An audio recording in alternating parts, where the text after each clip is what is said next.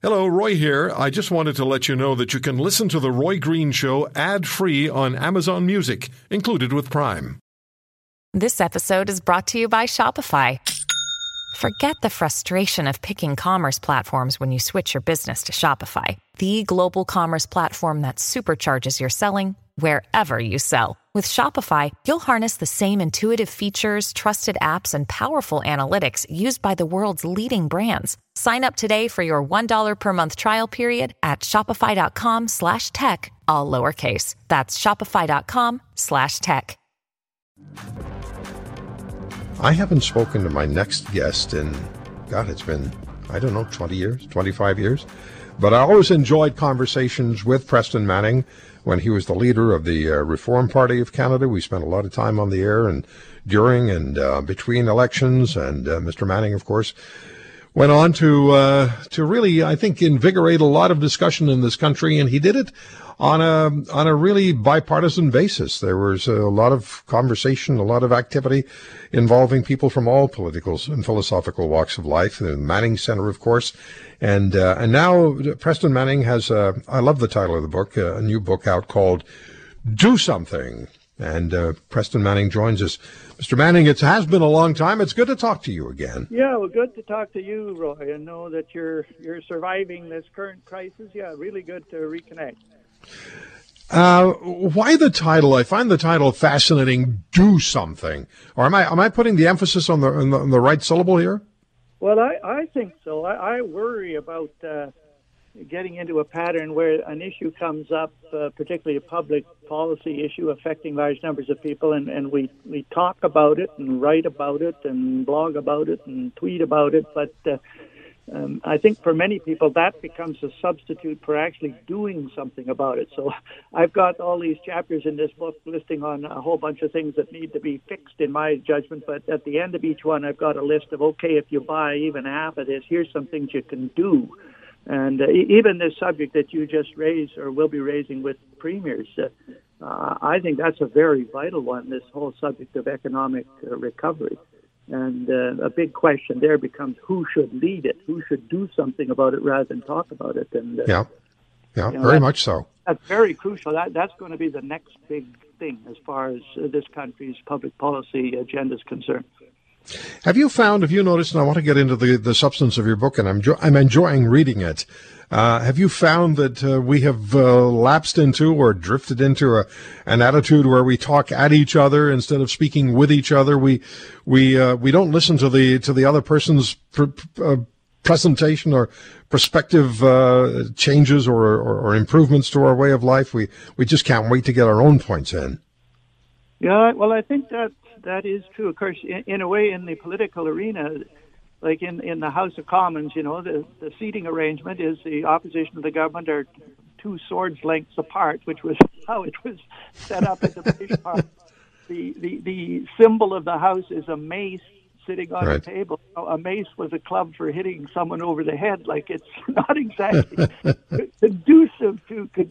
But the group I worry about, and to be honest, you probably have much better rapport with them than I do, are millennials and or younger people that use the social media. Like, on the one hand, the social media has enormous benefits for engaging large numbers of people in political discussion. On the other hand, it can lend itself just to talking about something, not doing something, and also becoming very vicious in one's responses to somebody else's opinion.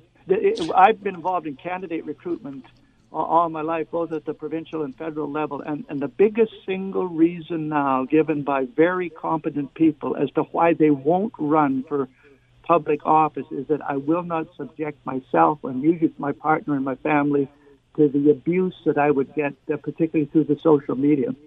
Yep. Yeah, I've heard that so many times from people I've talked to who are very successful in life, who've accomplished a lot, and who would perhaps otherwise say, well, look, I have some time now to get involved in the political process and give something back. And then when I say to them, why don't you run? And they say, you know what, I would be dragged through the mud. I would be, every little bone of any potential skeleton in my closet, no matter how small, would be dragged out for public view, and I'm not interested. Yeah, I've heard that. Like, I grew up in a political family. My dad was premier in Alberta for a long time, so yes, sir. used to that, and so it didn't bother me. But even when I was a kid, my folks had a housekeeper nanny that used to look after us kids when they were busy. And one of these actually took to cutting out of the newspaper negative stuff on my father because she thought this would impede our development. And when the legislature was sitting, the newspaper looked like a piece of spaghetti, of course, because of all that. Yeah. But if you're not used to that can be a big deterrent from running for public office. Mr. Manning, when you talk about that, about people's involvement or lack of involvement, and let's pull social media back into the picture here, because it's far too easy to consider that you've done your democratic duty or you've done whatever duty you feel you might be obliged to perform once you've tweeted something or made expressed an opinion on Facebook or whatever other platform you choose to use. And then when we look at what happens at election time, when we're really privileged to engage in the democratic process of casting a vote, and we look at the actual turnout during elections, it's very disturbing. And you introduced that right in the introduction of your book.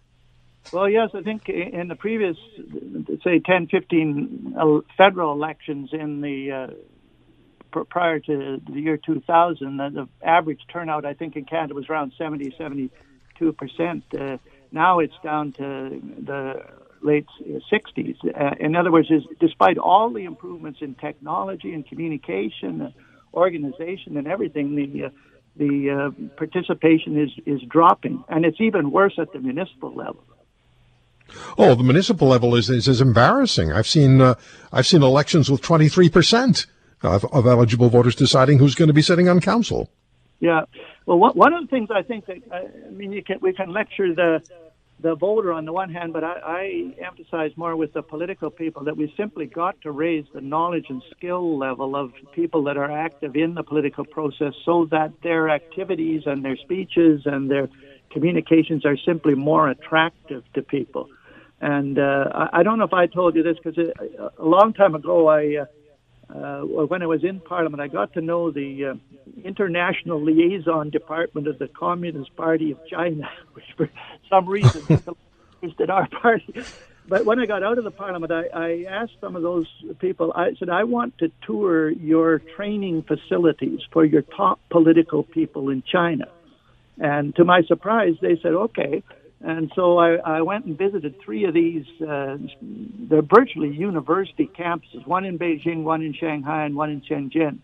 And when you see the buildings, the lecture halls, the think tanks that are connected to these things, and the investment that they make in their political people, 20% of their training is military, 20% is on state-directed capitalism. They require their top people to serve in 3 different areas of the country, to serve in 2 or 3 different levels of government, municipal, state, and if you want to get up to the top level, you're required to come back every 5 years and take a refresher course at these training facilities. And when I compare what they invest in their top political people, and we're competing with these people on the global stage, and what the little that we invest, I think that's one of the weaknesses of our system. We've just got to raise the knowledge and skill level of our political folks so that they attract more public interest, public support, etc. We live in a time where people have, and I think with justification, or I shouldn't say have, maybe it's still developing, losing faith in politicians and the political process. And as you point out, a lot of it has to do with the fact that there's very little in the way of communication. If I ask a question of a politician, Mr. Manning, I can pretty well be assured that I'm not going to get an answer the first time round. Maybe not even the second time round. They're going to try to shift it toward political talking points and try to get out of it that way. I try my best to make sure that we stay on an issue, and I did that with one politician who stormed out of the studio because I wouldn't let go of the question. But that's a story for another day. But we're polarized, and we need to have a sense that the people who are representing us, whom we elect to supposedly pragmatically represent the interests of the people of the province, of the country, are doing exactly that, and not just representing their own needs or their own or their party. And then unfortunately we have, and I have to bring the Prime Minister into this because he's the Prime Minister of Canada now, where he's been proven to have questionable ethics, He's done things that are embarrassing to the country, and yet he's reelected, albeit with a minority government. So when you have these things happening, you can't expect, I think, the sense of trust of the electorate to grow. It's not going to happen. Yeah, I think if our political people were better equipped to answer some of the questions that they're being asked, there'd be a greater inclination to be frank. You take this COVID-19, and it's been a major factor affecting the lives and the health of large numbers of people and scaring a lot more people than those that have been afflicted. But there's this gap between the science and political communities. In fact, I get into that in this book too. But most of our political people couldn't spell epidemiologist prior to COVID-19. All of a sudden, they find they had to find one, trust them, and start using their advice. And I think if on that particular score, if you could raise the knowledge and skill of that political person, they would be much more inclined to be frank and honest in their answers to questions. And when they don't really know what they're talking about, so somebody's made this point that to become a barista at Starbucks, you have to have 15 hours of training or something to know the difference between a mocha and a latte. But you can become a lawmaker in the Parliament of Canada, or you can become an elected representative of a constituency without 1 hour of training in lawmaking and without 1 hour of training in what does representation actually mean. That's so true. That's just not good for our... No. No, when you think about it, Mr. Manning, that's actually stunning. Let me take a quick break. We will come back with Preston Manning. His book is Do Something. Mr. Manning, you also write about balancing the needs and interests of minorities and majorities through unity politics instead of identity politics. If I were a cynic, I'd say good luck with that. But since you're raising the point, I think it's incredibly important. Would you address that for us? Well, I think this minority politics, or identity politics maybe is the right word for it, has a cynical background to it where politicians and consultants to them say, look, if we can identify a particular group by a very personal characteristic, their gender, their sexual orientation, their racial background, and if we can promise them certain benefits and entitlements because of that characteristic, we can win their support. And if anybody ever attacks our position on that, we can accuse them of being prejudiced against that particular group. And I think that style of politics is being practiced particularly by the federal Liberal Party. And in the end of the day, I think it ends up breaking the society into smaller and smaller minority groups based on the differences between them rather than the things that we have in common. And what I try to argue in the book, that if you want unity, and this country's always got to think about unity, you're far better to focus on the characteristics that people have in common, that we're all human beings, we're all, in this country, Canadians, and build on that foundation rather than building on the differences. You mentioned unity, and if I just go back a few months to weeks before we became really familiar with COVID-19. There was supposed to be a conference with the Prime Minister and premiers who were going to challenge him on some very significant issues, energy being one of them, and national unity was a hugely important core question. If we can set COVID-19 aside for just a moment, is Canadian unity sufficiently fractured that the continuance of Canada as it is currently geographically comprised, do you think it's in real danger? Well, I think it is fragile, Roy. I mean, this last federal election, as you're alluding to, the Bloc Québécois came back from Quebec with a large number of seats. In Western Canada, the federal Liberals were completely shut out of all 48 seats in Alberta and Saskatchewan. You have the polls showing about a third of Albertans being willing to consider secession. So I do think national unity is threatened. I do think the one thing that the federal parliament, the federal government could do is to, and I actually talked to constitutional lawyers about this, what could you do is there any constitutional amendment that would strengthen Canadian unity and might have half a chance of getting through the Parliament and getting 7 premiers with 50% of the population to support it? And the one we came up with would be a provision that the federal government cannot spend, tax, treaty make, or institute programs in areas of provincial jurisdiction, such as natural resources development, or joint jurisdiction, such as the environment, unless they get the consent of the affected province.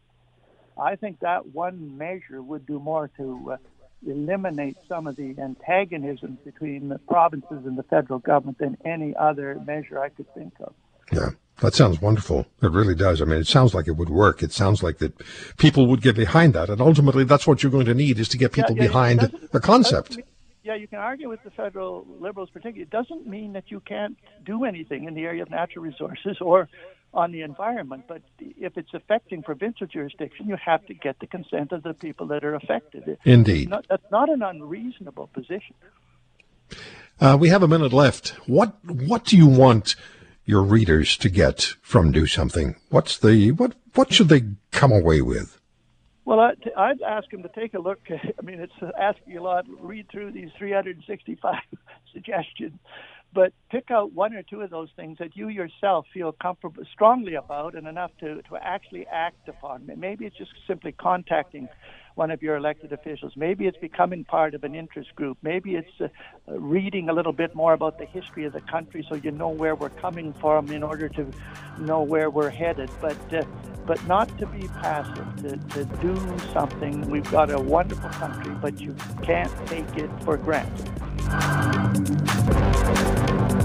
If you want to hear more, subscribe to The Roy Green Show on Apple Podcasts, Google Podcasts, Spotify, Stitcher, or wherever you find your favorites. And if you like what you hear, leave us a review and tell a friend. I'm Roy Green. Have a great weekend.